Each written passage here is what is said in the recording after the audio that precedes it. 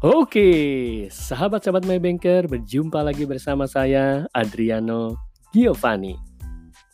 Dan untuk episode kali ini, tema kita adalah Kiat, sukses menangani keberatan.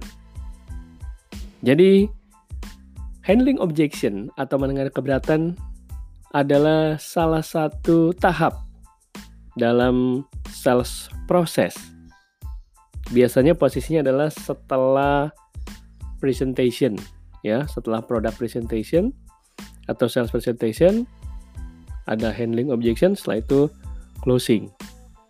Nah, tetapi sahabat-sahabat, handling objection ini adalah sesuatu tahap yang bisa ada ataupun bisa tidak. Jadi bisa saja ada suatu situasi di mana tahap ini tidak ada. Jadi setelah Anda melakukan sales presentation, lalu customer langsung oke, tertarik, memutuskan membeli, deal, maka kalau lancar jaya seperti ini, ya tidak perlu lagi ada tahap handling objection. Jadi sangat situasional. Nah, bicara handling objection, maka tentu harus ada keberatannya dulu, harus ada objectionnya, sehingga perlu kita handling. Oke. Nah, agar kita bicara lebih mantap, sebelum nanti kita bicara secara teknis, maka kali ini kan kita bicara secara prinsip-prinsipnya dulu, secara hal yang sifatnya mendasar. Nah,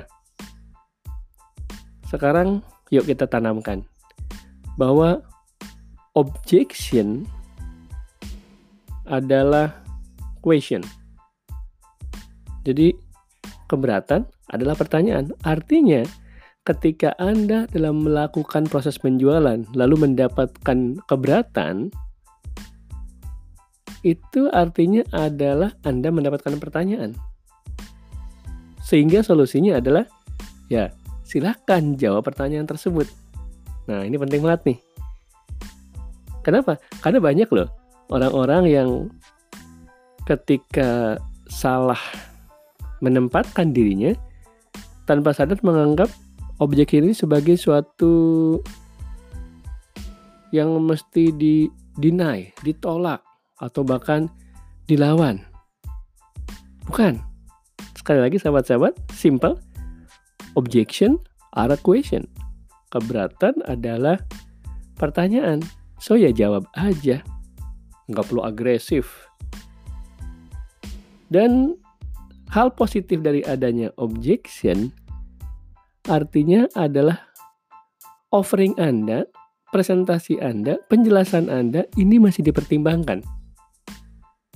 Karena artinya kalau no objection, tapi juga no deal, artinya bisa jadi tidak tertarik. Ya kan? Pertama, no objection. Wah, kita senang nggak ada objection. Tapi juga no deal. Nah, ini kenapa nih? Ini sebenarnya apa? Nah, ini malah situasinya jadi malah menantang. Kalau deal ya tadi alhamdulillah, kalau ada keberatan, itu artinya ada pertanyaan dan tinggal kita jawab. Jadi sekali lagi ini adalah indikator positif ketika terjadi objection. Dan yang berikutnya artinya lagi adalah ketika ada objection, itu bukan berarti tidak. No. Hanya masih berarti tadi karena pertanyaan mungkin masih diperlukan adanya informasi tambahan. Atau ini bukan berarti no, tetapi baru not yet, not sure, not ready. Jadi posisinya masih membutuhkan polesan lagi dari Anda, explanation lagi dari Anda. Nah, sekarang kita sudah membahas tentang hal yang sifatnya prinsip, bahwa objection are a question, so tinggal jawab aja. Dan ini adalah indikator positif, menandakan masih diperlukannya informasi tambahan, Anda masih dipertimbangkan. Sekarang, kita lihat apa yang menjadi sumber-sumber keberatan. Ada 5 poin. Yang pertama, need, product, from atau perusahaannya, price, dan time. Oke. Jadi yang pertama need, artinya orang masih merasa bahwa saya itu atau kami itu belum membutuhkan, belum butuh, no need. Jadi keberatan yang timbul karena merasa belum butuh. Anda sahabat-sahabat Maybanker, misalnya ada calon nasabah mengatakan, saya mah nggak butuh asuransi, saya tidak butuh berinvestasi dalam bentuk reksadana, atau saya belum butuh. Nah, apalah keberatan-keberatan lainnya. Merasa belum butuh. Oke, yang kedua, keberatan yang bersumber dari produk. Merasa produk yang Anda tawarkan itu belum sesuai kebutuhan atau keinginannya. Dari spesifikasinya belum sesuai keinginan atau harapan. Yang ketiga, dari sisi perusahaannya.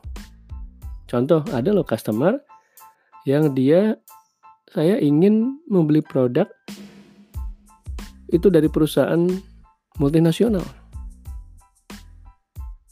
Dan di sisi yang lain malah ada yang orang mau dia beli produknya adalah dari perusahaan lokal.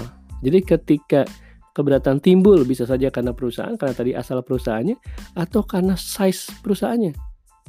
Wah, saya malah lebih nyaman ketika saya bertransaksi dengan perusahaan yang size-nya sedang. Itu mereka lebih care dibandingkan perusahaan yang besar, misalnya.